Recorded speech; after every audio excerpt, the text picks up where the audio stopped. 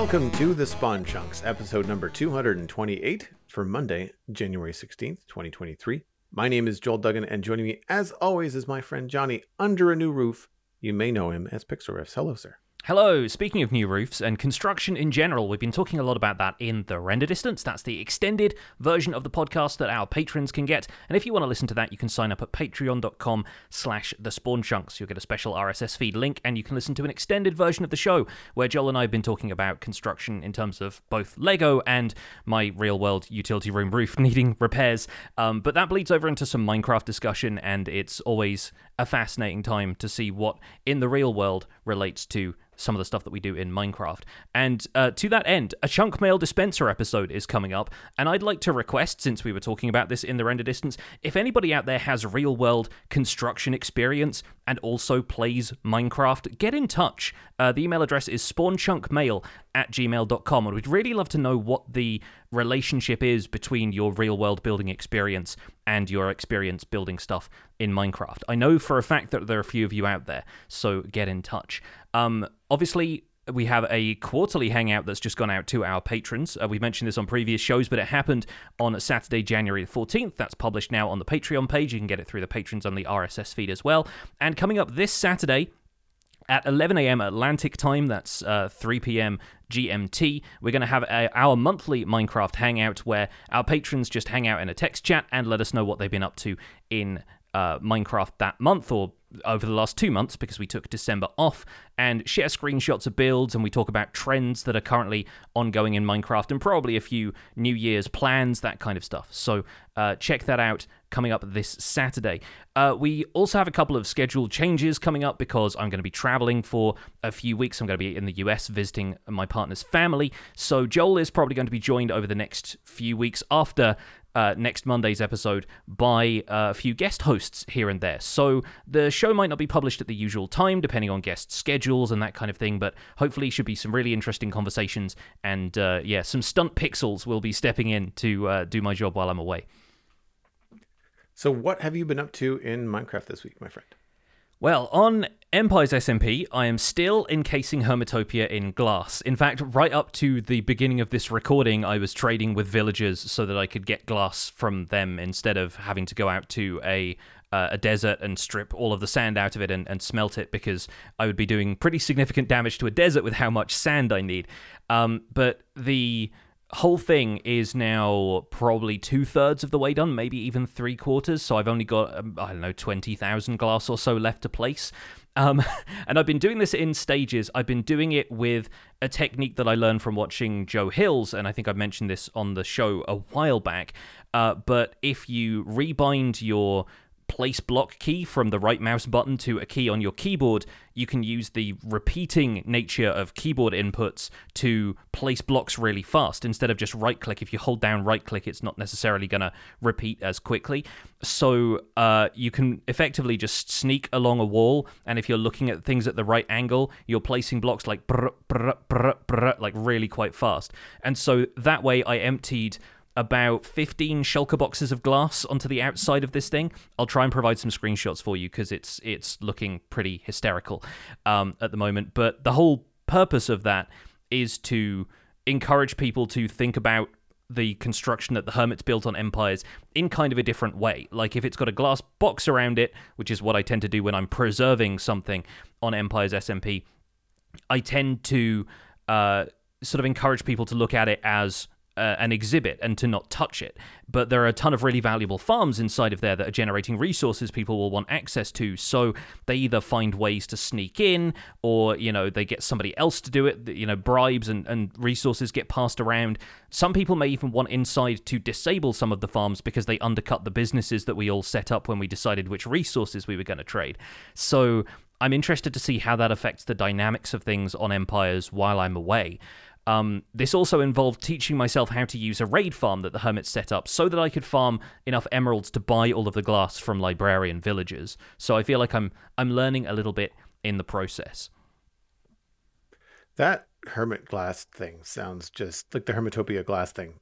That's just an immense project. Like, it's one of those things that's so boring to do, but looks so cool when it's done. Do you know what I mean? Yeah, absolutely. I've made it less boring to do by doing it mostly on streams, and so I have a stream chat that I can just waffle away at whilst I'm doing stuff. But I will provide a screenshot of it without the connected glass texture because it's just easier to see. And we actually have a discussion coming up in our email segment today about connected glass. But you can sort of get an idea from the screenshot of quite how many glass blocks are involved. And a few people suggested in my stream chat that I should do this with glass panes because it'd stretch the resources further, and I just had to step back and say, can you imagine how difficult it would be to place about 60,000 glass panes vertically in a box like this? No way. There's absolutely no way I'm doing that with a 2-pixel hitbox for each one, staring down at them. No, absolutely not happening. Like, I barely want to build a window out of glass panes most of the time because I keep misplacing them and having like a right angle in the middle of my window. No, not happening. Yeah. It's all glass blocks all the way down. And because it's infinitely traded from villagers, it's not going to be a problem anyway. Like, it's just a time in versus reward out consideration at that stage because you can trade with librarians as often as they want to refresh their trades. So there are about 10, maybe 12 librarians inside of Hermitopia, all of whom trade glass. So I can acquire it all on site and then use it to build the glass cage around it. Some people did suggest that I make it a circular thing and turn it into a bell jar, which I thought was kind of cool, but that's not happening because building circles is difficult, and I'd have to have a dome on the top of it as well, and I don't want to make this any more difficult than it needs to be for me. But that's the main thing that's going on Empires. Obviously, Respawn is still happening throughout the month of January and the first week of February, and I'm going to be away for most of that, but we got some excitement in before I had to take a trip away. A few of us teamed up to raid an ancient city. So me, Bruno Danoy, who else was it? Kafers, Slates, and Silent Whisperer all went in. There were 5 of us all went into this ancient city. And it turns out that the folks who'd set up the server had installed the mod that allows in-game proximity chat, provided by the Simple Voice Chat mod, to be heard by skulk sensors. So we could talk very infrequently whilst we were in there. Although there are a couple of parameters that you can set for that, which are pretty cool. First of all, it has like a volume threshold. So sometimes, depending on where you set that, the skulk sensors will only hear you if you shout. And there's also a toggleable option that allows you to talk at whatever volume you want as long as you are crouching at the time. So if you are sneaking, similarly to how your footsteps can't be heard, your voice also can't be heard. So occasionally we were just squatting down and going, Bruno! Bruno! Just like, crouching on one corner of the room. But naturally, with 5 people all raiding an ancient city at once, it was chaos because you get 4 strikes in there. So, if one person doesn't mess up but the other 4 do, wardens start spawning everywhere. And so a couple of people ended up losing lives, but we managed to raid the entire thing. And I got what I wanted, which was a music disc that I could play for my allays so I can duplicate them. So now I'm able to respawn as many allays as I want to as long as I've got amethyst shards, which I have plenty of. So that's kind of my business, I suppose, is trading allays to people if they're having trouble finding them. In the background as well, I'm also adding finishing touches to my copper aging machine in Creative, trying to get the final design of that figured out so I can do a proper tutorial for it. It's a lot of fun. It's occasionally tripping me up, but I've now got it to the point where you can load and unload the machine from a central location, which is where you're going to be AFK most of the time as well, so I think it's working out pretty well for me. I think the idea of having in-game reactions to the proximity voice mod is very, very cool and would add a layer of suspense and tension to going into the deep dark that you wouldn't necessarily realize if it was tuned correctly. Like if you and I have to go in and have to whisper to one another, Yeah. And if you get startled, you have to stifle the reaction, especially if you're streaming. And you're trying to be entertaining and you're trying to, you and I both, you enunciate, when you're on a podcast or when you're streaming, Mm-hmm. you do those kind of things. And then you'd have to unlearn what you've learned to not get detected by a skulk sensor. And then I have the extra layer of hilarity of, I don't know if I have ever encountered Bruno Danoy quietly. Yeah, he's an enthusiastic man. And I don't mean that as a slight. I'm just friendly jab. I'm just like, how does that work? Like, how did that actually go? Yeah, it went pretty well. I think he was one of the people who ended up losing a life here and there. But yeah, there were a couple of them. You'd get stranded. You'd get like pinned down in a certain area by wardens and have to like pillar up away from them. But yeah, there were a couple of unfortunate deaths. And deaths on the respawn server wipe your inventory. It's in hardcore, but you have lives. So as long as you're carrying an item that represents a life in your inventory, you get to respawn. But the thing is, yeah, you've lost all of the items. So we lost a bit of the gear that we'd acquired from the city, but we still came away with, a couple of enchanted books. Somebody had Swift Sneak. There were a couple of pairs of leggings. And like I said, I wanted the music disc. We got a few bits of the Skulk stuff because unlike Empires, where the Deep Dark is basically everywhere, this is one of the first times we'd actually found a patch of a Deep Dark biome. So the first time we had a chance to encounter Skulk and get Skulk catalysts and everything else. So nice. Yeah, we came away with a decent amount of stuff. But all in all, it was just a fun experience. And I do recommend if you're on a server using Prox Chat, give that mod a try. I'll try and look up an exact link for it so I can share it in the show notes this week because yeah, it's a lot of fun having that as an additional consideration. Just add a little bit of reverb to your voice as well, and I feel like it'd be a lot more atmospheric down there in the ancient cities. The one that we use, I believe, is called Simple Voice Chat. I think it's on Chris Forge at that. But yeah, I'll try to find the link and have it in the show notes as well. I'm trying to find the add-on specifically for the thing that triggers Skulk sensors with the voice chat mod, because I think the two of them combined are a really interesting experience. I expect things were a little bit less hectic over on the Citadel, but what were you up to this week? A lot of gardening, actually. Very chill. Yeah, that sounds like a good time after what I've been through. Shortly after our show last week, when I talked about finishing the main structures inside the house, the deep slate house that I was working on, of course, what hadn't been touched was the outside. Like nothing at all had been touched on the outside. So I'll throw a quick before image from last week in the chat, but then include all of the after images of the two custom stone staircases that go down to the river from the road on either side of the house. So there's always river access from the roads whenever I can manage it. And I find it adds a lot of activity and a lot of functionality to this town that's surrounded by 3 rivers. And to have the town utilize all those, you'd be using them for water, for washing your clothes, for fishing, for all kinds of stuff. And so I find adding those in, they're almost like little mini builds in themselves, which is great because you can roughly finish one in a stream. I want to say each section, there was a staircase underneath the archway. There was the large bend in the river, and then there was another staircase on the side of that. And each one of those took a single stream, but it was nice because you're just focused on the one thing. You're sort of thinking about how it butts up against the thing next to it, but mostly you're just kind of getting things to look right. So I've got a footpath that kind of winds by the river that's all custom done from the basement wharf access of the stone house around to one of the staircases. Got a custom tree in there, lots of foliage. Absolutely loving the combination of mangrove leaf blocks and mangrove roots to create like thickets and bushes that are not just all one green block. And found in the taiga biome anyway, because the leaf blocks that I was using do change their hue with the biome, that putting jungle leaves on top of mangrove leaves makes the jungle leaves kind of look like the flowering part of a bush, whereas the mangrove is the leafier under part of it. And they match very well because, of course, they change their color in the biome. Yeah. And that was really cool.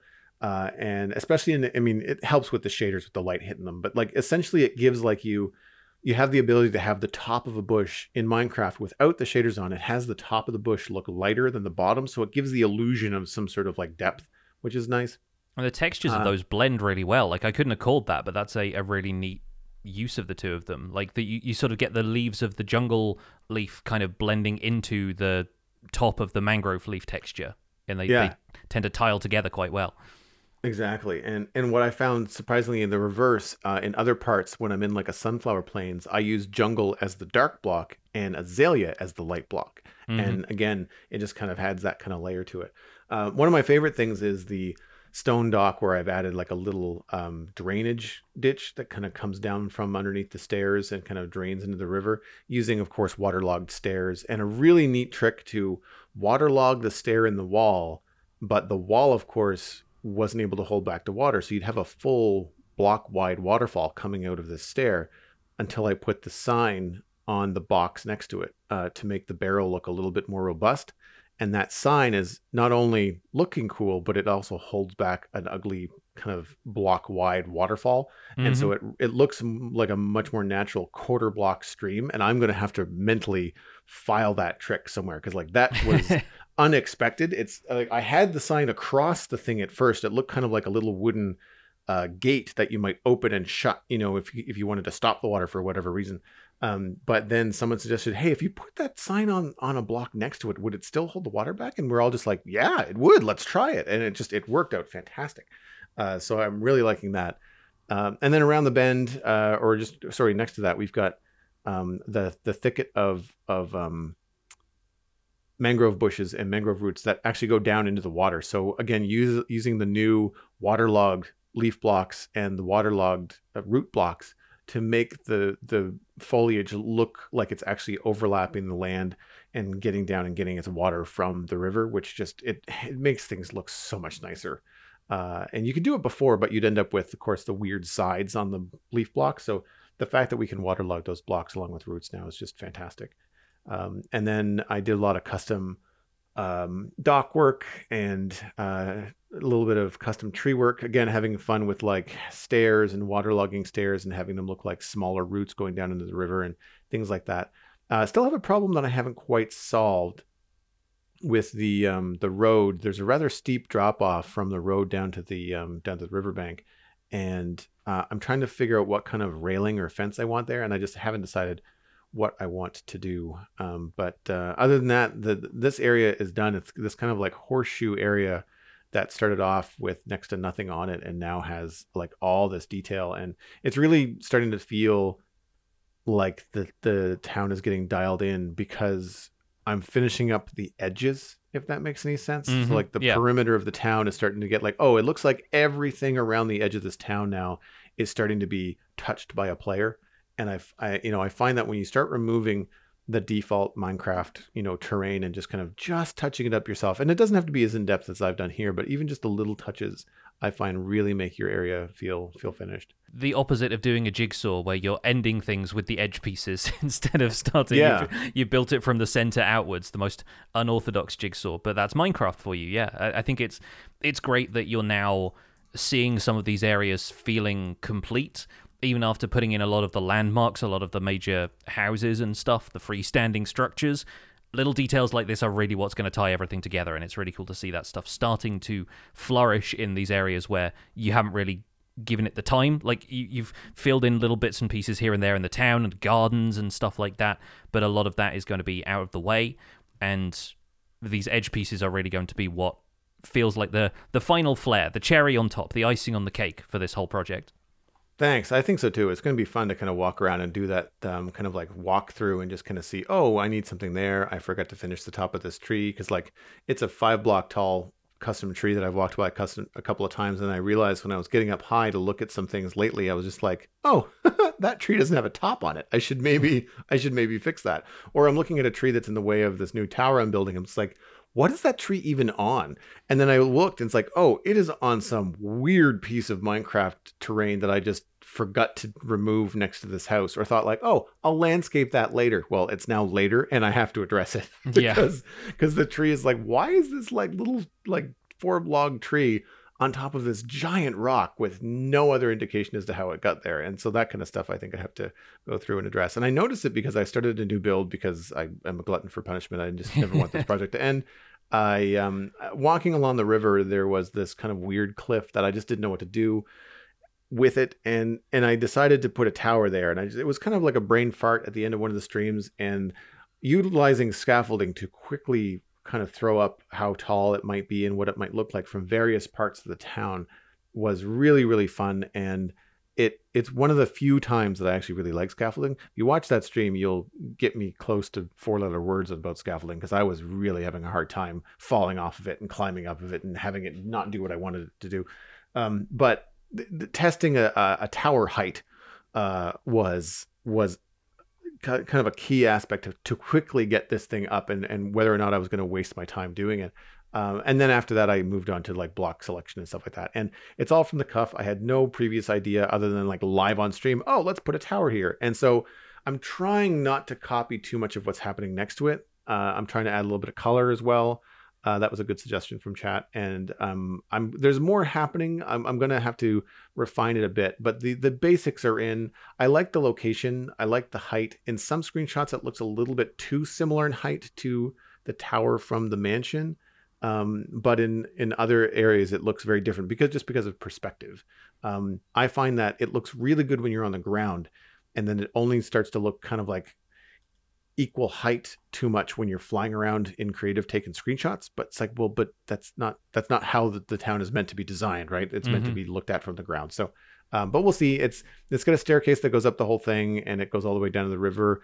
I've got a possible secret door at the bottom that I might be able to hook up, which I just like doing. It's just fun. I don't know what it is about me and secret doors. I just like having these secondary access points, and the ability to go from one place to another in about 3 different ways is just really fun. So I'm going to see where that goes, and the block palette might change a bit. Right now it's red terracotta at the top, cyan terracotta on the midpoint, and then it's stone into deep slate as it goes down farther. So the lower it gets, the darker it gets. And I didn't want to do a repeat of the deep slate build I did just last week, so I'm trying to kind of mix things up a little bit. But so far so good. Nice. Yeah, no, it's looking good. I think it's, again, really fun that you're building this stuff all with consideration for the angle that you're seeing it from, and all of the sight lines as you wander throughout the town, because we're so used to flying around with Elytra and exploring that way, but this is really a town that's meant to be explored on foot, and it's sort of not the intended experience or the realistic experience to be flying around it all of the time. But yeah, I think that's looking good. It almost reminds me of a lighthouse just because of its position on the river. Yeah, I had that too. Not the most practical thing to have on a river, but again, like that's not what it's intended for. It's just the way it's standing out, and probably the red color is kind of prompting me that way. But yeah, looking forward to seeing how it turns out. Yeah, the rings on it kind of make it feel like a lighthouse too. Sure, I agree. yeah, and that's the first thing that I thought. I mean, as a maritimer, they're everywhere here. So like you might be building one completely unintentionally. Yeah. It's in your head no matter which way you look at it. But yeah, so there's a couple things I might try to do to make it not look like that. I might change the top of it so it doesn't look so much like the other builds in the area. Change the roof shape. Like maybe make the roof squat. As opposed to this tall peak, or change the just the rings, or if I have more vertical flow, I think, to the design, I think it might help it, rather than right now it looks like a tower that's got rings around it. And if I remove the rings or somehow change them so it looks different, then it might look less like a lighthouse and more like an actual medieval tower. So we'll see. I've got some technical stuff to work out in the inside. Right now, the staircase kind of covers the door, and so I need to like either adjust the staircase around, or I need to lower the tower. So I need to do something. I need to figure that out before I do any more decoration and changes to it. Like I need to know, is this going to be shifting up and down by a block, or is the staircase going to need to be redone? Because I have just a very specific view that I want at the top, and a very specific entryway that I want at the bottom. And I do have some wiggle room, so that we'll have to see what I can come up with. But yeah, for now, I've got some technical stuff that I need to work out to save future Joel from having to move a design, which we all, fear.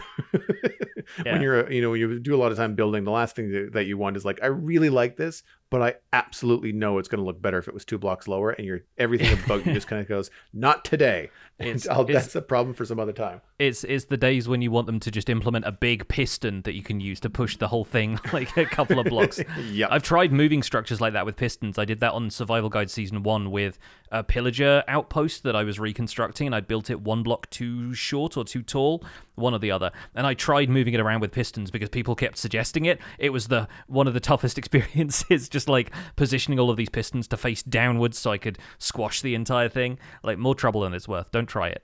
No, I don't imagine. Let's move on into the news, though. We actually have a bit of news this week, although it's not the Java snapshot season quite yet. Hopefully looking out for that in the near future. But why don't you kick us off? We do indeed. Minecraft Beta and Preview 1.19.60.25 was posted on January 5th. A couple of gameplay fixes and tweaks, including camels no longer get pulled into rideable entities. Mob heads can now be placed on top of note blocks without sneaking. This bypasses the default interaction, so Mojang is looking for player feedback on this change. The correct dismount control tip now shows if not using classic touch controls. Crimson and Warped Blocks sets now have unique sets of sounds. Wither and Ender Dragon spawn eggs no longer are available in the creative inventory, but are still available using commands. These are just the highlights. The rest of the bug fixes and tweaks can be found in the changelog at feedback.minecraft.net, which we will, of course, have linked in our show notes. Minecraft Beta and Preview 1.19.60.26 was released on January 11th. Once again, a few tweaks and bug fixes. Placing a hanging sign under an axis-aligned hanging sign with a V-shaped chain will now result in a hanging sign with double chains if the player is not sneaking. Fixed an issue with the Inception achievement, which would not be awarded. The new Create New World screen, now available in text-to-speech for users. Once again, Mojang is looking for feedback on how this is implemented. We will have a link in our show notes for players interested in sharing their feedback. That link is aka.ms/CNW narration. Think Create New World screen, so CNW narration. More bug fixes and tweaks, of course, and technical details can be found in the changelog at feedback.minecraft.net.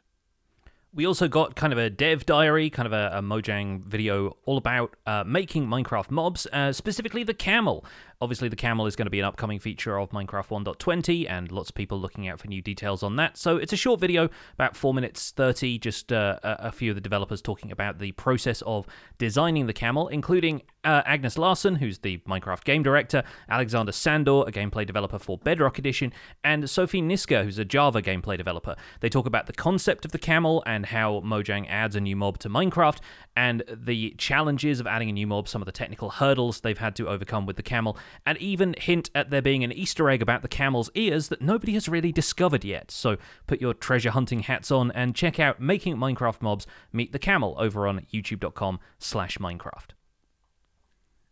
I haven't checked out the camel in any kind of close capacity to figure out what the flapping ears might indicate. I don't know whether it flaps when it sees the player to say hello, or whether maybe the underside of the ear has a special texture on it or something like that if you're looking closely. It's tall enough that you could probably see the underside of an ear pretty easily if you got up next to it. I wonder if it's flapping in Morse code. Flap once for yes, twice for no. You know, I am curious about this. I wonder if that's going to be, you know, people will go wild for that kind of stuff. They'll unpack bits of the code to see if they can figure it out, or they'll just like study these camels in depth. It'll be posted on the Reddit by tomorrow probably. But yeah, really, really neat to see that there's still some inner quirks of the camel, very tiny Easter eggs apparently, that just haven't been discovered yet. Can you imagine if there was something in game that was like, flap, like say chicken's wings flapping in Morse code to spell out something funny, like, cluck, cluck, cluck or something like that. But, it would be good. like how long would it take players to actually notice if Mojang never dropped a hint? Like never said, take a close look at the chicken's wings, like nothing, just absolutely no hints whatsoever. Like, would they ever find it? Like you would have to be a very specific kind of individual to be staring at the chicken and go, wait a minute. Let me tell you about, I think it was a snapshot for 1.9, or like it was one of the in development snapshots that they were working on, one of the minor versions that they released when 1.9 was in development. And this was back when I started playing on PC Minecraft and when I really started interacting with the community and looking at Reddit and stuff. They posted a snapshot, and it may even have been like a Christmas update or an April Fool's update or something like that. But within 24 hours, somebody pointed out that if you let snow fall in a certain area, it formed a QR code that if you scanned it, revealed the title of Minecraft 1.9, the combat update. And all of the developers went, wow, we didn't expect you to find it that quickly. So that was kind of, a premature thing. Like the people found it really quickly. And it may be that people were code diving, or it may be that somebody just looked down at their snowy, super flat world one day and went, hang on a minute. So you would be surprised how quickly players find those Easter eggs. Like especially if they're told something is there, people are going to figure it out fairly quickly. So we'll see. But the video itself is very charming, as a lot of the stuff that Mojang publishes is. I love hearing more about the development of mobs. It's really interesting that they start with the model first, rather than trying to figure out all of its behaviors and all of the extra stuff, and then like, obviously they had iterations of the model that they showed you in the video. The original camel looks like Scooby-Doo. By the way, I can't unsee it. The head specifically looks like a giant dog head, like a Great Dane or something. And it also looks way better with one hump than two, in my opinion. They tried a two-hump model, and I'm like, they just look like they've got two boxes on them. But the model carries so much of the personality with it that I think it's a really strong starting point for mobs like that. And the camels do have a lot of personality. They have a lot of unique behavior about them, from the fact that they sit down and stand up to the dash animation to all of that stuff. And there's some hilarious camels tap dancing in minecarts kind of footage that you probably won't get to see now that that bug has been ironed out. But yeah, worth a watch, this video. I thought it was really interesting how quickly Mojang moved from concept into model in the game, and it makes sense, right? You got a sandbox voxel low resolution game. Like, I mean, it would probably take longer to draw multiple concept art pieces than it would to just model it and give it a go, right? Yeah. Especially if you don't have to worry about texture. You make it beige, you just give it some legs and just a skeleton, and away you go. It's very, I say relatively straightforward compared to trying to get a new character in, say, like a AAA game that has, like, all the lighting and textures and clothing details and things like that. So, like, that is straight away was an interesting note. I also like the one hump better than two, but something that I noticed in the footage, because they were doing a lot of close-ups of the camel, which was great because it's, like, I've only ever seen them in game the one time. I wonder if Mojang is ever going to model things like saddle handles in a full 3D instead of the flat polygonal plane. Do you know what I mean? Yeah. So instead of it just being a texture on the side of the camel, if it's going to be something that's got more of a full 3D model. And it'd have to adapt to pigs and horses in different ways as well if they do stuff like that. Well, even, like, that's one thing, but even just, like, the handles that stick up, like, they don't have any depth. They only have the one dimension. Like, Minecraft rails are like that by default. I've got a custom data pack that adds a model to them and gives them thickness from vanilla tweaks, and I much prefer it. Same with ladders. And the reason, I mean, I can understand on a certain level things like rails, things like ladders, because, like, at a certain level of gameplay, you might end up with a lot of lag if you've got that many different faces of an item to render and all that kind of stuff. However, I don't see players necessarily having hundreds and hundreds of camels.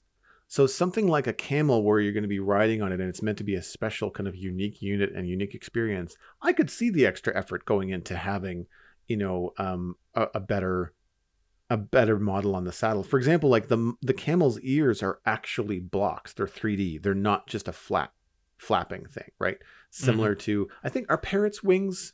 They're not flat either, right? Parrots' wings are actually like a 3D model, I think. Honestly, I've never looked. I need to go and see if the parrots are truly 3D or not. Yeah. Piglin's ears are another good example of having like a box that flaps around and gives something life.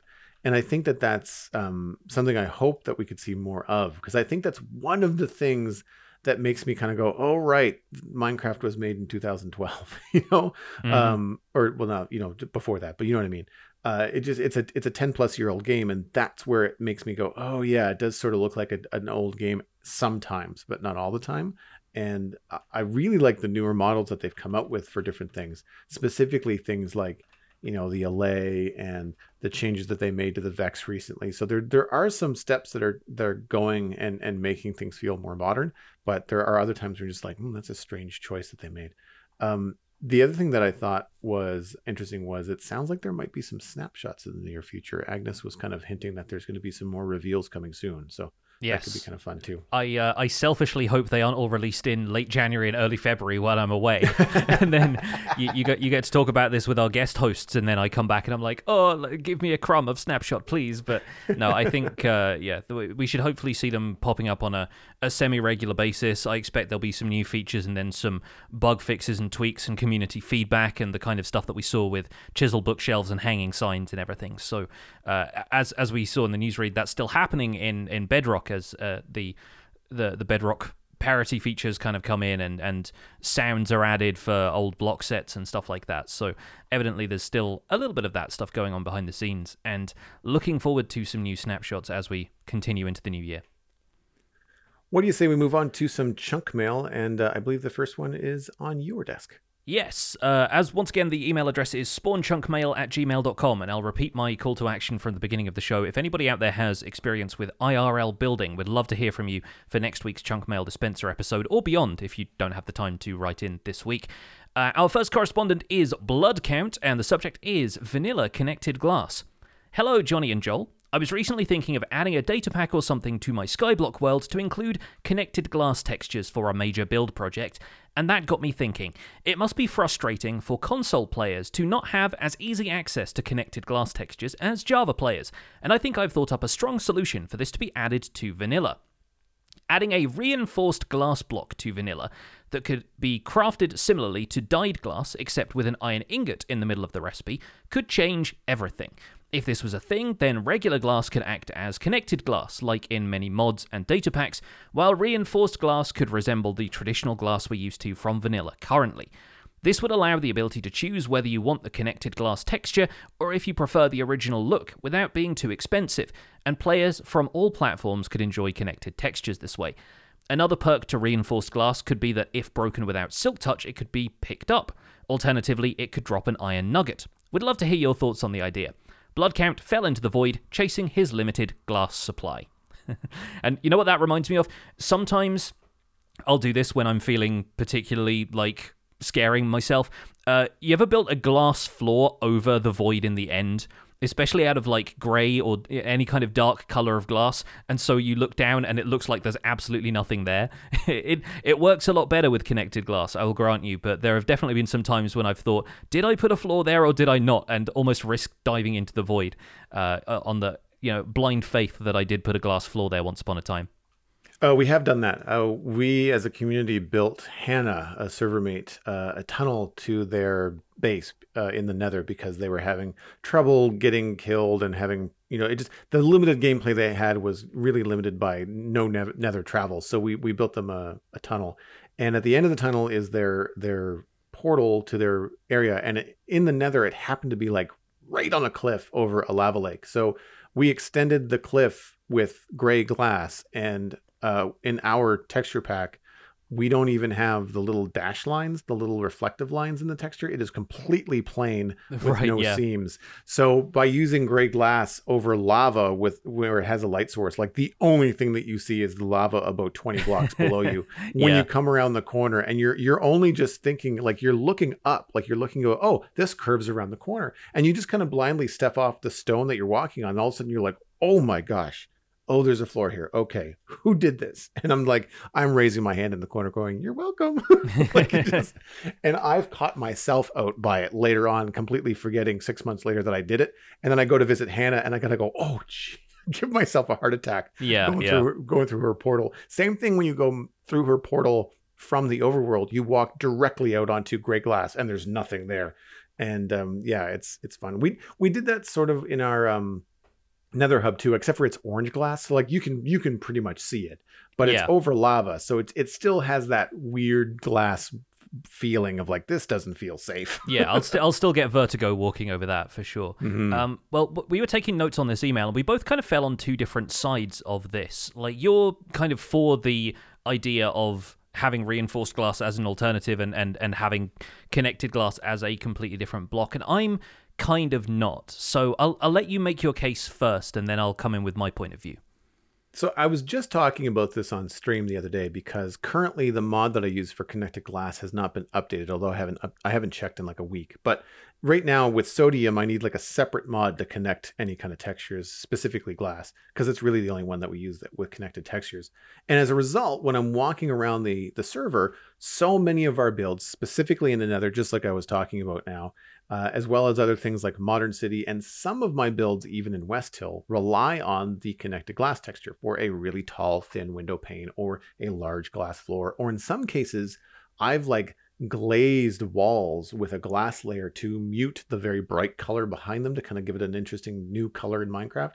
And that doesn't work very well when you've got these lines going through like a Tron grid on your glass. So I would love to be able to have connected textures and having it be default in Minecraft, and then have the borders of the glass be a choice that players made. I thought that was a really simple solution to getting connected glass across the board.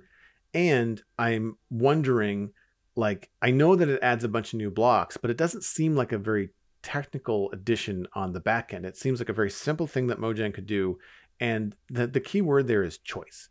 And I think that sometimes the new blocks or new things in Minecraft get really close to what players are looking for, but then they're forced to make this choice that they don't want to make, or they're forced into one camp or another. And I think that having the choice to add materials, add time, add crafting to get a specific look on a block versus the way that it comes out default in Minecraft is fantastic. And I think broadly, most players prefer the connected texture look.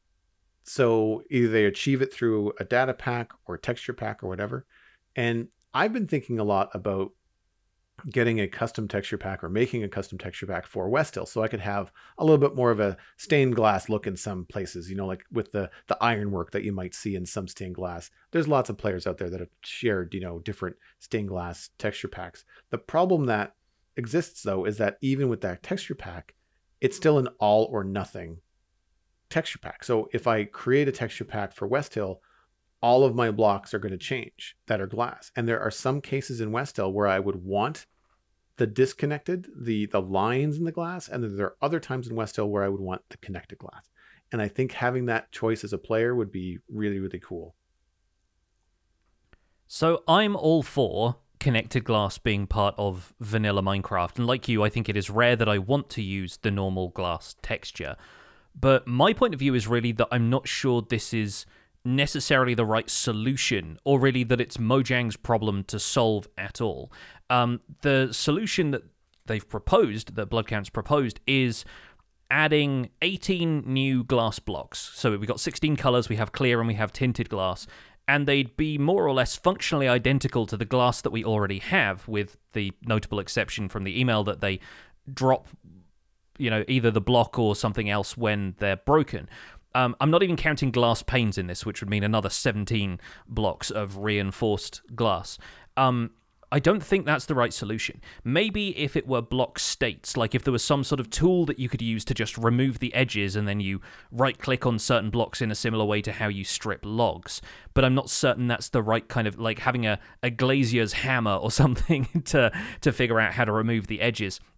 Something like that might work, and then you still retain all of the glass blocks as the glass blocks that we have now when you break them and they go back into your inventory.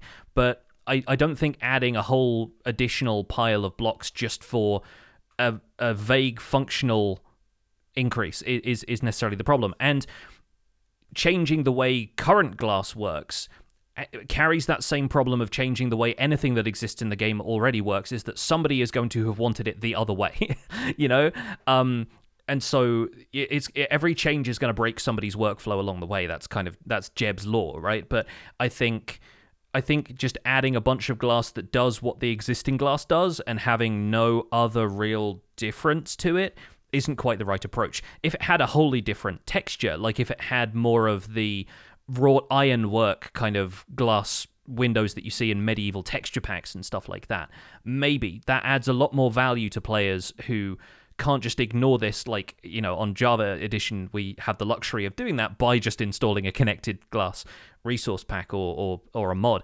I think the problem here is one that Mojang has better things that they could be doing than implementing connected glass for a fringe group of players.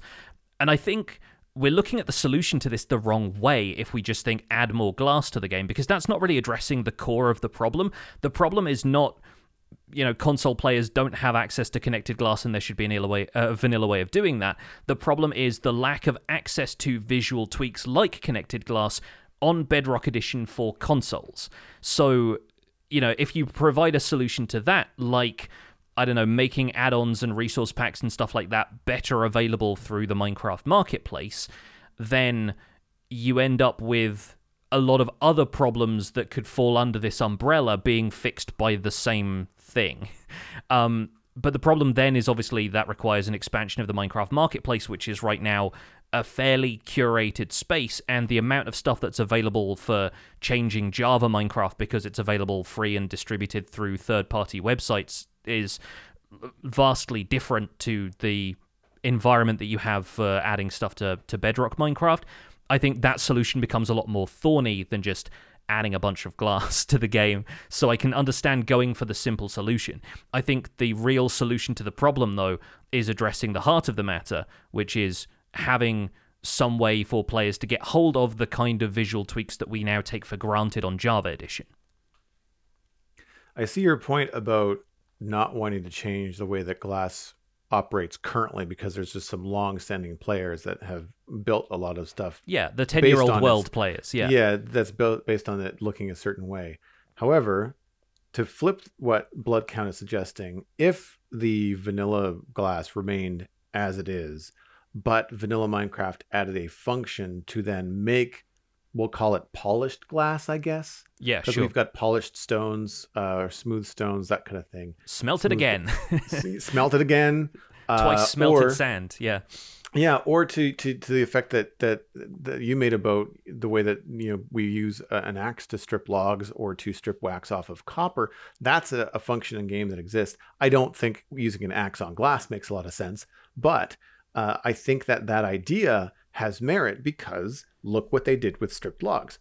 Wood exists in the game. They didn't change all the trees in Minecraft to be stripped and then allow you to put the bark back on it. They said, hey, here's an existing block in the game. We're going to allow you to then strip it and give you a brand new set of textures without us really having to add a way to get the block in the game. So glass would still be retrieved by the player and crafted by the player in the same way. You're not adding a new block to go hunt down or to generate in the world, but you would be then giving the added function of like, okay, well, once you've got your glass the way that you want it, if you want to go through that entire wall, and we'll say strip it now for the sake of an easy way to say it, and change it back to smooth, then you could do that.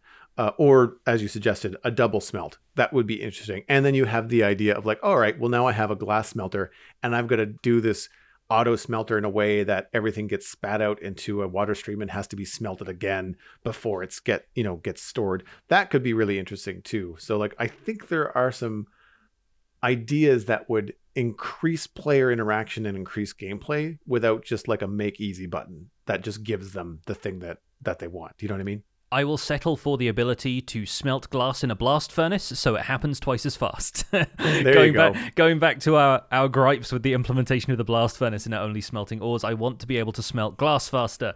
And yeah, with current projects that I'm working on, goodness knows juggling more glass is not something that I need, but I think it would be kind of interesting. Yeah, so there are some ways, I think, to make it a valuable addition to vanilla Minecraft gameplay. And I don't know if that's something they plan on doing right now, but who knows? Pie in the sky, sometime in the future, we could see connected glass in vanilla. It might be one of the first times that connected textures even show up in vanilla, because to my knowledge, there's not a lot of stuff that changes its texture dynamically based on what blocks are around it, other than walls, which actually change block state and block shape. So there's some differences there. But yeah, I like the suggestion, at least. I think it's good that people are thinking about stuff like this and trying to come up with a positive solution for it instead of just complaining. So thank you for the email.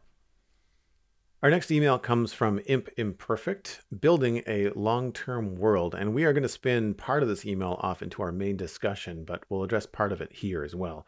Hello, Joel and Pixel Riffs. I've watched some of Joel's West Hill VODs over the holidays, and I felt inspired to start my own long-term medieval city.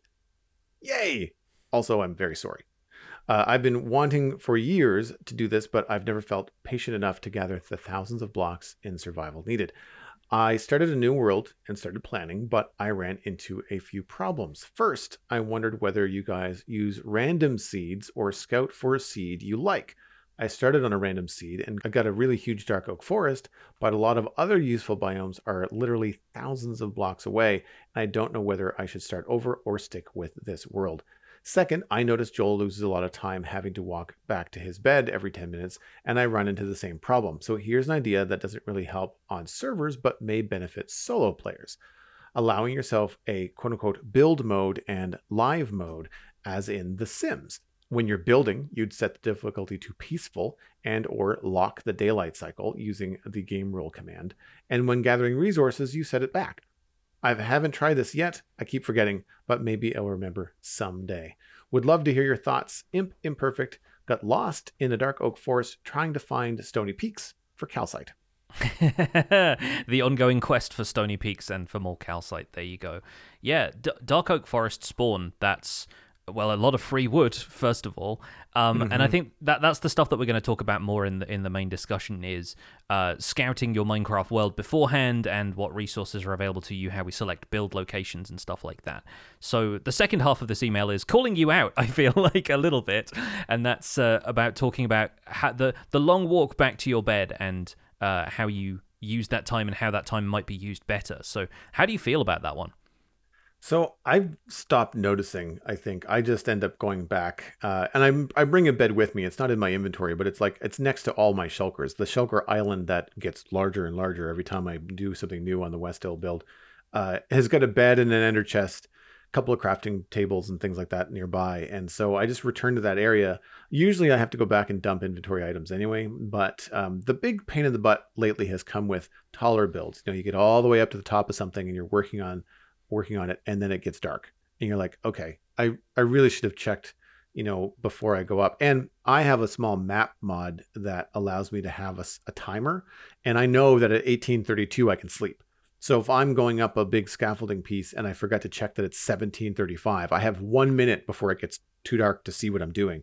And this is where I really miss the dynamic lighting from Optifine. Because we're using sodium on the server, I can't find a fabric mod for dynamic lighting that allows the torch in your hand to light what you're doing visually, just to kind of so you can see and so the stream can see. That doesn't lag my game experience hugely. So I'm kind of stuck without it at the moment.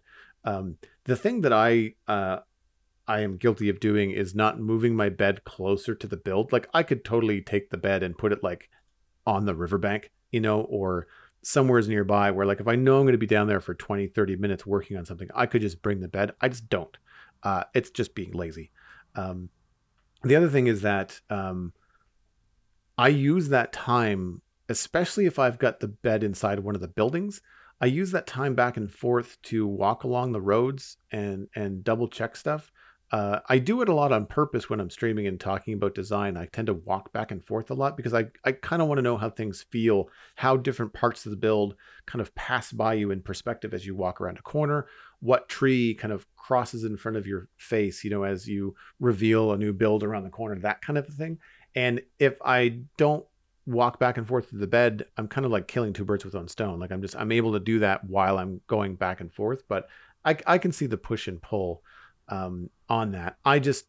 We haven't really found the need to change the daylight cycle or give players that control. We've done some things like that where we've got a command block in the modern city that, because the skyscrapers are just so hard to see what you're doing from the ground, we on an honor system just have a command block that'll allow any player to go into creative mode, which allows you to fly around like you're in a helicopter.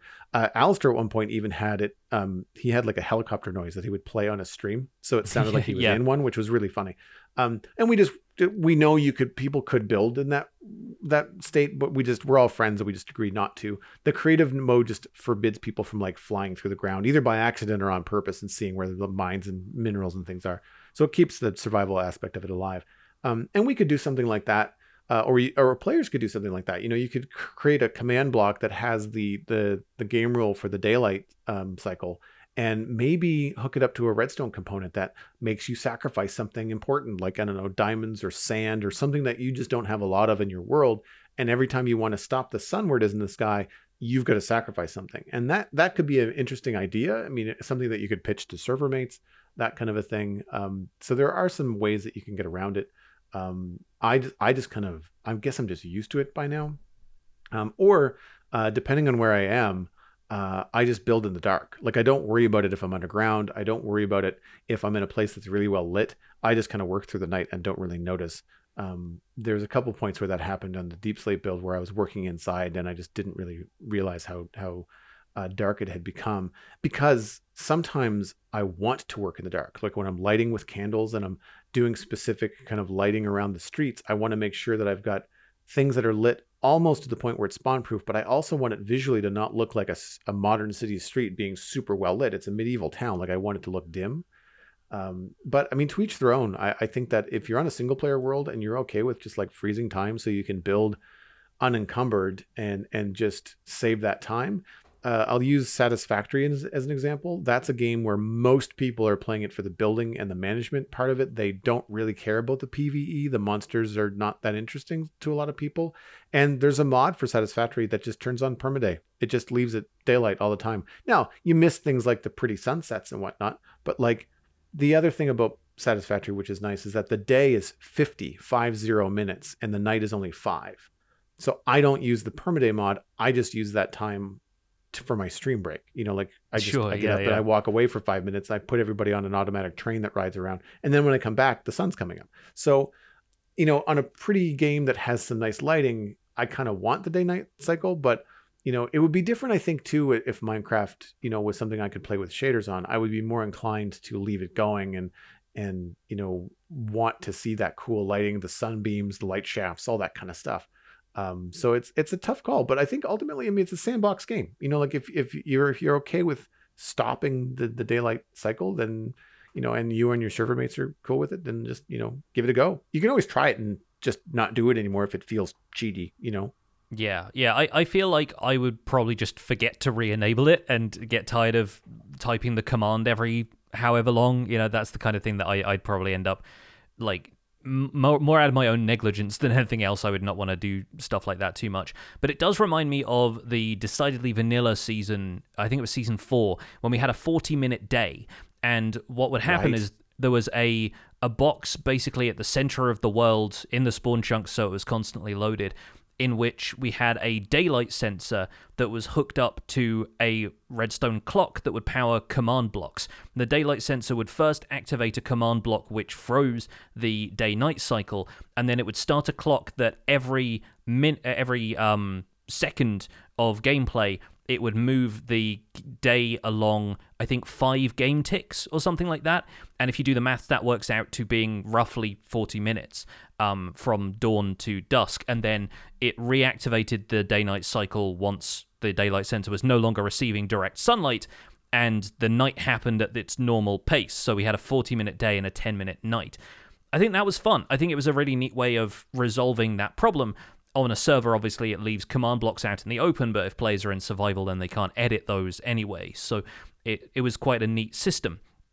In regular vanilla gameplay, I've been trying to carry a bed with me lately, and that does bring the issue of moving or breaking your spawn point quite frequently. So if you're playing in a more dangerous situation or a creeper sneaks up on you whilst you're AFK or something, then yeah, you end up respawning back at world spawn, which for some players can be very inconvenient.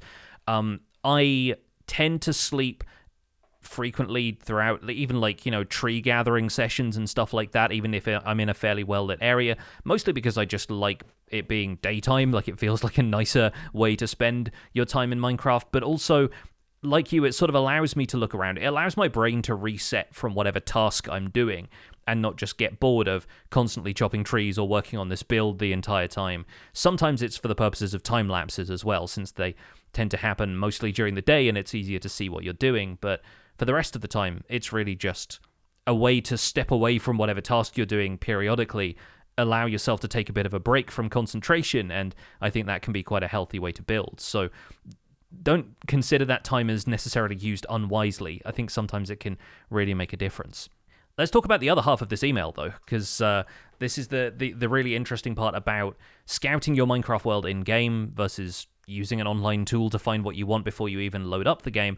And we've both taken both approaches, I think. Like, you don't start new worlds regularly, but you do it for things like snapshot survival worlds if you want to try out some stuff like that. So you've had occasional times when you've stumbled upon some really interesting new landscapes, or just kind of gone, well, I can't really get going from here. I remember when bamboo was implemented, right? You ended up spawning basically at a bamboo forest. Was that a seed you'd selected, or was that one that threw a bamboo forest at you randomly? Oh yeah, no, I looked up a seed that was like jungle spawn or bamboo forest spawn. Like 100% started right with it at my fingertips, because I wanted to jump into the new content right away. But that's a little bit different, because that's more for like podcasting testing purposes and like gathering knowledge and stuff like that. So I do that just because I wanted to get to the information I wanted to talk about quickly. But I did scout the Citadel seed. So the Citadel, being a long-term world, even though we haven't changed anything about it in a long time. It was a seed that I did look up because when we first started, everybody was, professional. They had a full-time job, family, to look after, other adult responsibilities. I mean, and for like, I've since moved into like Minecraft and streaming and podcasting as a full-time job, but I didn't have a lot of time either. So, we basically just looked up the seed to find out what major biomes, similar to what Imp Imperfect was talking about, were within about 1,000 blocks. So like we know we wanted a desert, dark oak, spruce. We just wanted enough of the early spread of blocks so that we weren't all working with like oak and stone for like the first several hundred hours on the server. Not 100 hours, but you know what I mean.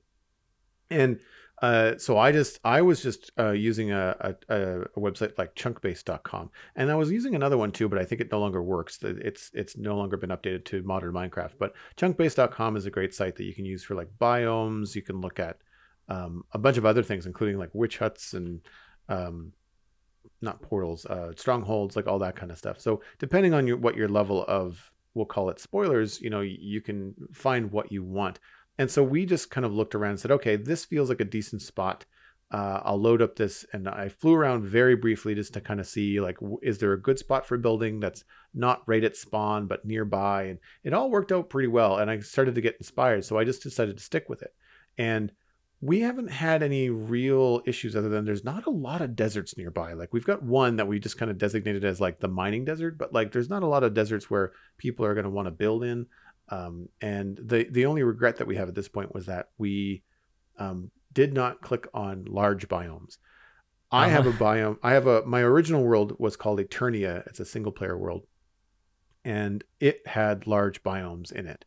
And back then, I just felt like everything was super far away, much like Imp Imperfect is talking about. And I know now how narrow my view of Minecraft was at the time, because what I thought was far away then is not far away at all. And so one of the problems we have on the Citadel is that even with all this new content that's coming out, it's still set to having like small biomes. So even with 118, you'll have like a cool mountain range, but it's not very big. Or you'll have like, oh, this is a really cool, like our mangrove swamp, thankfully, is a little bit bigger, but it's still there. You can get these new biomes and get excited and realize, well, crap, this is even large enough to build in, because you get like the biome borders right away. So there are challenges like that. I have that challenge in West Hill. Like the West Hill is so big that it actually goes through a taiga and a sunflower plains. And so like, there's nothing I can really do about it. So stuff like that. I mean, it does provide some building challenges and does kind of direct how you might approach an area, but I would like to have those things be larger. One of the things that we do as we expand the Citadel is I do get into administrator mode and I fly around and scout new areas. So I've talked about it on the show before. We've got these zones. We've got like the modern city. We've got the medieval area. We've got, hopefully there'll be a sci-fi zone in the future. And we have a couple of other just places like the 118 area. Same thing. We kind of searched that out. Actually, I think Cosmic was the one that found the 118 area. But the idea was that by using this method, we can then set up the teleportation setup in the World Hub. We use command blocks to say, for example, instantly teleport me 9,000 blocks in both directions to the medieval zone. Now, the medieval zone is huge. And I flew around it, just kind of making sure it had the right kind of biomes, had the right kind of like potential. So I didn't like get down and explore everything. I just kind of wanted it to have the right kind of vibe for that level of building. And then we just kind of like create a arrival area. And then from there, it's all explored in survival. So it's not like I'm really casing out the joint entirely. And I'm also not flying with spectator below ground. So I'm not seeing spawners and mine shafts and geodes and stuff like that. It's more just kind of like from a creative standpoint, I get an overall vibe of the area. But, flying around or using a chunk-based tool like the website there allows me to find things like a large mushroom island for sci-fi zones. I can find, large flat areas where I want to build a modern city, but I don't want to spend my entire life flattening it out for roads, like stuff like that has saved us a lot of time. And I just think that because we put in so much time creatively into the world on these big projects that we all have, I think it's just a nice perk to kind of like know where we're going. And then from a technical side of things on the Citadel, every once in a while, say with like the big 118 shift with caves and cliffs, I trim the world, I trim the chunks, and by using the tools available to scout ahead of time, we don't have hundreds and thousands of chunks explored, either being flown over, just quickly built in for a little bit and then moved on. We only have these very simple designated areas. So one, it's a smaller server size in terms of just the file size, but also it makes it very easy for me to say, oh wow, there's a spot where someone's built something, and then there's a whole lot of nothing in between. And I can very easily just carve that out. And if we need to get new content, then that new content will arrive in that area. So that is a more of a practical way, I guess, if you're dealing with a long-term world, to utilize the tools like chunkbase.com or flying around in creative or spectator mode to kind of like scout the area. I think it's worth it if you know you're going to be spending a lot of time into this. The only time that I would suggest that it might be something you want to avoid if it's like your first time playing Minecraft. You might want to experience the game kind of like on foot, as other people do. Yeah. Like I kind of fall on both sides of this argument because I found the seed for Empire Season 2, but that was chosen in a big voice call with each of us rolling random seeds, again using Chunkbase, looking for worlds that had the right biomes in a 2,000 block radius. And it's because we're all experienced Minecraft players, we all had a good idea of what our empires wanted to be, and we wanted specific biomes to build them in, so making sure that interaction could be promoted by just the layout of the world and us each having basically neighbors and different biomes being a little bit further out, we tried to create an environment where there was enough of that within a short enough area that we were going to run into each other constantly, or at least not have to travel so far to get to each other's empires. A couple of players ended up settling further out once we found the right seed, just because, the position of a couple of things, but we found our seed on Chunkbase, loaded it up in the world, and would start like going through seeing what was what. And what really defined this season of Empires is like the world itself having a strong identity. That was part of my mission statement for it, was I want this world to have a backstory, and so it's got to have its own character right from the get-go. And the season being so story-focused, we really wanted the terrain to feel striking. So much of the terrain around our spawn area is really tall. Like, any flat ground to build on is at least 40 blocks or so above sea level, and there are mountains nearby, and it creates a good first impression, but then we're obviously digging down to find deep dark everywhere and bits and pieces like that. There's some challenges to building around there, and you've got to think about height limits and how easy it is to get to the nearest ocean biome and that kind of thing. But there's a lot to be said for that, and it allowed us to really get the start that we wanted and allow the area to speak for itself before we put a great deal of changes into it. On the flip side, Survival Guide Season 2 was a random seed, again by design, because part of the point of that series for me is showing people how to adapt to whatever Minecraft throws at them. And I even kind of locked myself into having a specific seed by... I rolled the seed at the end of the previous tutorial, which was all about like world settings and stuff like that. So I couldn't then bail myself out later and be like, well, actually it generated a completely different world, and like just restart episode 1 until I found a world seed that I wanted. And so honestly, it's a seed that I probably wouldn't have chosen. If I was going through Chunkbase, I might not have looked at it twice, because the spawn is on a beach next to a birch forest, and the area around there is mostly birch forest and rivers. The nearest deserts are miles away. The terrain isn't super dramatic or interesting. It wasn't really emblematic of the best 1.18 had to offer. I would have set a spawn somewhere near a mountain if that was the case, but the whole message I was going with was that if you commit to a long-term world, there will inevitably be parts of it that you grow to love. There's a few of those on Survival Guide. There's an almost perfectly circular inland ocean, which is where I built my general mob farm, but I really want to build a harbour town around that, especially having watched The Rings of Power on Amazon Prime and seeing Numenor all built around this circular harbour. Like, I love that, the central like city of Armenelos in Numenor, and I think that's such a cool set of inspiration to pull from. When I was exploring further out, I found one of those giant spruce biomes with podzol everywhere that feels like a national park, complete with how long it takes you to get there. I feel like whenever you've been traveling for half a day to get to, Yosemite or wherever in the States, the places that I've been that resemble stuff like that, it always feels like you take a little while to get there, and with it being maybe 6,000 or 7,000 blocks out in my world, even through the nether, that's quite a trek. So it really feels like you are going out into the wilderness to find places like that. And I would never have settled on a birch forest biome as a place to build my base. Normally, I don't really like the grass color and it's not my preferred wood type, but the seed kind of forced my hand, and because I wanted to take care of all of the early game Minecraft stuff very soon in that series, I had to accept it. I started out slowly. Over time, I can turn it into whatever I wanted, but it thrust me into a situation that I hadn't faced in Minecraft before, which was effectively having to build in the first biome I came across and not liking it as much as I like a good plains biome or a decent forest. And I think that's one of the things that as you grow in your Minecraft experience, you start to desire more, is, being forced into a situation that you have to deal with, because the game has fewer and fewer surprises for you after a certain point. And whether you get your kicks out of that from playing Minecraft or not is, probably a more personal thing. But for me, I felt like it was a happy accident. It allowed me to explore a side of Minecraft for myself that I wouldn't necessarily have chosen.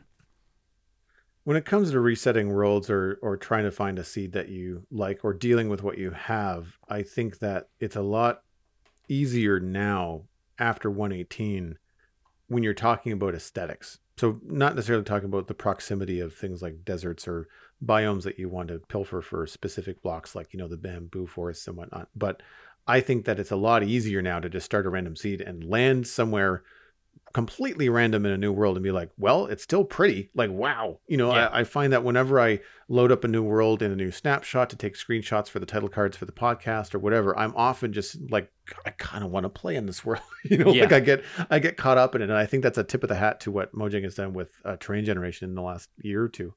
I think that when it comes to resetting worlds for me, the closest experience I have is when I've been doing little modded playthroughs, and I don't spend very much time in a world. It's more about where I am, what the feel is like. I only just walk around. I don't tend to reset if I've invested enough time into mining and resource gathering and farming and stuff like that. I'm just like, well, I'll just deal with whatever this is going to give me. But very often a good example in a modded playthrough is for me like spawning into a plains biome. I'm just like, I can do this in regular Minecraft. I really kind of want to find one of like the fall forest or the stony cliffs or like whatever it is that they have in this, the new flowers that they have, whatever it is that this mod pack has. I want to spawn in the flamingo desert or like whatever it is they have, the pink sand, just because I want to be somewhere different and cool. And if I don't get that right away, if I'm walking around for a couple of minutes going like, this is vanilla Minecraft, I'm out. Like I can't, I can't do it. Vice versa. I've also come across a place where like, this place looks okay. And then you come into this giant, ore-filled pit of like, there are 17 different ores at a glance that I can't even name right now, and I can see them all from here. So like, yeah, we're gonna stay here. This looks like a good place to get this mod pack off the ground. And so that kind of stuff is just rolling the dice and kind of rolling with it and see what happens afterwards. I do find that I have been tempted to return to my first Minecraft world, Eternia, where I built Snake Mountain, and because of that feeling that I had of how large the world was. Like I remember having another tunnel that was like a couple hundred blocks long, and I felt it was so long that I actually built a minecart rail to ride in it. And now you're like, I got a hands-free this 200 block trip, right? Yeah, exactly, right? So now it's just like, man, I think some of our builds are, the builds themselves are wider. Yeah, I mean, yeah. certainly it takes me longer to walk across West Hill than it did to walk through this nether tunnel into my first world. So it would be interesting to go back there, and it would be tempting to try and play in that world knowing now what I did not know then. But at the same time, like, I know that I would be frustrated with, like, I built Snake Mountain out of gray stone because there was nothing black in the game. And now we've got black stone, we've got deep slate, we've got all these things that I could use to make Snake Mountain actually black, and I'd be too tempted to start like redoing it and stuff. So if I go back and do anything again, it would be interesting as a single player to go back and try to do that single player experience. That's why I've been tempted to do like a peaceful playthrough, or something else, just to kind of like have that experience and have that long-term thing. But it's always a time thing for me. And I think that the whole resetting world or the long-term world ultimately for me comes down to the time investment in Minecraft. And one of the things I like about the Citadel being such a long-term world is that not only do we have the resources available for the multiple farms that I've built or other people have built, but we have more people playing. So like I had an idea for a Froglight farm as one of the things I might want to do when I finish Westhill is like a nice break, a little bit of a redstone thing. And MacCast has returned to the game after some time away and built a Froglight farm. And it's fantastic because now I have Froglights and all I had to do was give them a diamond a stack. Yeah. So stuff like that is fantastic. Like, I mean, someone has built something cool on the server. They've had a fun time doing it. And then it saves other players time if you're sharing resources. And even if it's just like a small market exchange or whatever, it just, that kind of thing was like, would I still like to eventually build a Froglight farm? Sure, just as something to do. But until I do, I'm no longer hamstrung without Froglights. Like I can use them right now if I really want to. And I find that kind of experience is something that nudges the long-term world over the edge for me compared to, always having a new world whenever, something new happens in Minecraft. Yeah, I remember when we had Henrik Nieberg on the show, and around that time, when he was still working on the game, he was talking about the experience of starting a new world, and instead of just settling down at spawn, exploring until you found a place you wanted to settle down and really making your base there. And I feel like reminding people, since this is an option that you can do if you've got a single player world or a multiplayer server that really wants to start spawn in a certain area, there is a command that you can use to move your world spawn to a specific place.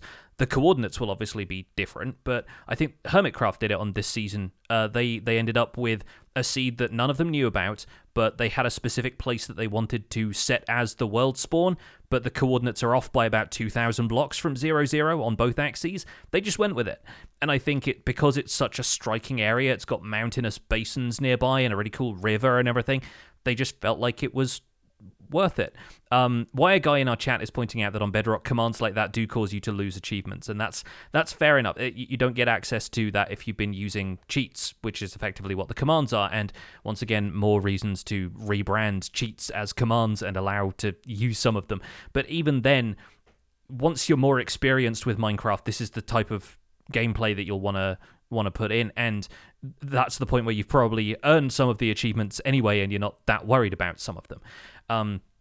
I think exploring the world is, for some players, part of the challenge, and having useful biomes at a distance encourages you to create transport solutions. You work on a nether hub, you work on minecart rails, you figure out, whether you want to invest in transport infrastructure for the longer term, or if you just want to rush the dragon, get a Elytra and fly around everywhere, even fly through your nether hub if you want to set things up like that. There are reasons to do that, and the game encourages it rather than, I think, while players kind of get used to the luxury of being able to roll whatever seed they want and having all of those biomes within easy reach, there will always be reasons to go further out. Not least the fact that they keep adding more features and biomes, so even after I trimmed my 118 world, I still needed to travel to find a deep dark and an ancient city and mangrove swamps and stuff like that. So I think there is always going to be a reason to travel. Mojang made Budding Amethyst an immovable block because they wanted players to travel to geodes. They talked about that explicitly when they implemented geodes in 1.17. And so having a central base is always going to be important to players, but travel is naturally going to be an essential part of your gameplay. So if you get stuck with a dark oak forest spawn, you could set up there and you could have wood for days and you could work on slowly clearing an area and gathering all of those supplies. And let's be real, if you're building a medieval town, your experience here, Joel, you're probably going to use a fair amount of wood. So yeah, 100%. Starting out with that as a resource cache is going to be pretty worthwhile, but you can also look around a little further to find some more amiable terrain for that kind of project, and you can set your spawn there either with a bed or with the command and go from there. I don't think your world spawn necessarily has to be the be-all, end-all when, as we say every week, the world outside is infinite, right? So have an explore. Look around your world a little bit more and see if you can find some place to settle down before you abandon it entirely. that's where we're going to wrap up this episode of the Spawn Chunks. Thank you so much for listening, folks. You can find more information about the show and links to some of the stuff that we've talked about today over at thespawnchunks.com. The music for the show is composed by me, and the Spawn Chunks is proud to be a listener-supported podcast. If you're getting some value out of the show, why not consider putting some value back in? You can do that at patreon.com/thespawnchunks. You can join our community. Pledging at any level gets you an invite to our patrons-only Discord chat. You can listen to the show when it's recorded live, which it might not be while we have a few guest hosts, but back in February, and we'll be back to our usual schedule after that. We also have our monthly Minecraft audio hangout coming up, where we're talking about trends in our patrons' gameplay and the Minecraft community in general. That's this Saturday. Stay tuned. We currently have 338 patrons, which is 8 more than last week, so thank you so much to everybody who has hopped on board. We would love to exceed our highest ever total, which Joel let us know on the latest quarterly hangout, where we discuss all of the facts and figures, the behind-the-scenes stuff. We had 342 patrons back in June of 2022. We'd love to exceed that number sometime in early 2023, so hop on board if you can. Special thanks go to our content engineers, Hunter555, Jumbo Sale, and Yitz, for your support on this episode. Sharing the podcast with your friends is the easiest way to support the show. You can find us at The Spawn Chunks on Twitter and Instagram. Personal recommendations are by far the best way to share the podcast. Just poke a friend in the arm from a safe distance and let them know that they can listen on iTunes, Spotify, Google Podcasts, and YouTube. Be sure to leave a rating and review on your favorite platform. You can also email the show at spawnchunkmail@gmail.com. The RSS feed is linked at thespawnchunks.com, and the patron-only RSS feed is on the Patreon page. That's where you can listen to the render distance, the extended version of the podcast. My name is Jonny, but online I go by Pixelriffs. You can find most of what I do at youtube.com/Pixelriffs, where pretty soon you should see me covering the entirety of Hermitopia in glass on Empire's SMP, and I'm hoping to get a tutorial out for my copper aging machine before I leave for my trip. Expect a few other things popping up here and there as well. I also stream 3 days a week on Twitch, where I do behind-the-scenes work for my YouTube series. I'm also the voice of the unofficial Hermitcraft recap, which you can find through a quick YouTube search. And aside from that, I'm at Pixelriffs on both Twitter and Instagram. Joel, where can people find you online? Everything I'm up to online is linked at joelduggan.com, including the Citadel Cafe, my other podcast about sci-fi and fantasy entertainment. Talked about Jack Ryan on Amazon Prime, and Stephen ESC has begun the journey of watching The Bad Batch, the Star Wars animated series. So that was fun to talk about. You can follow me at Joel Duggan on social media and Joel Duggan on Twitch, where I stream at least 3 days a week, but lots of extra streams these days. Lego on Fridays and Minecraft on Saturday, Sunday. The rest, stop by and find out. Thanks for visiting the Spawn Chunks. The world outside is infinite, no matter where you start.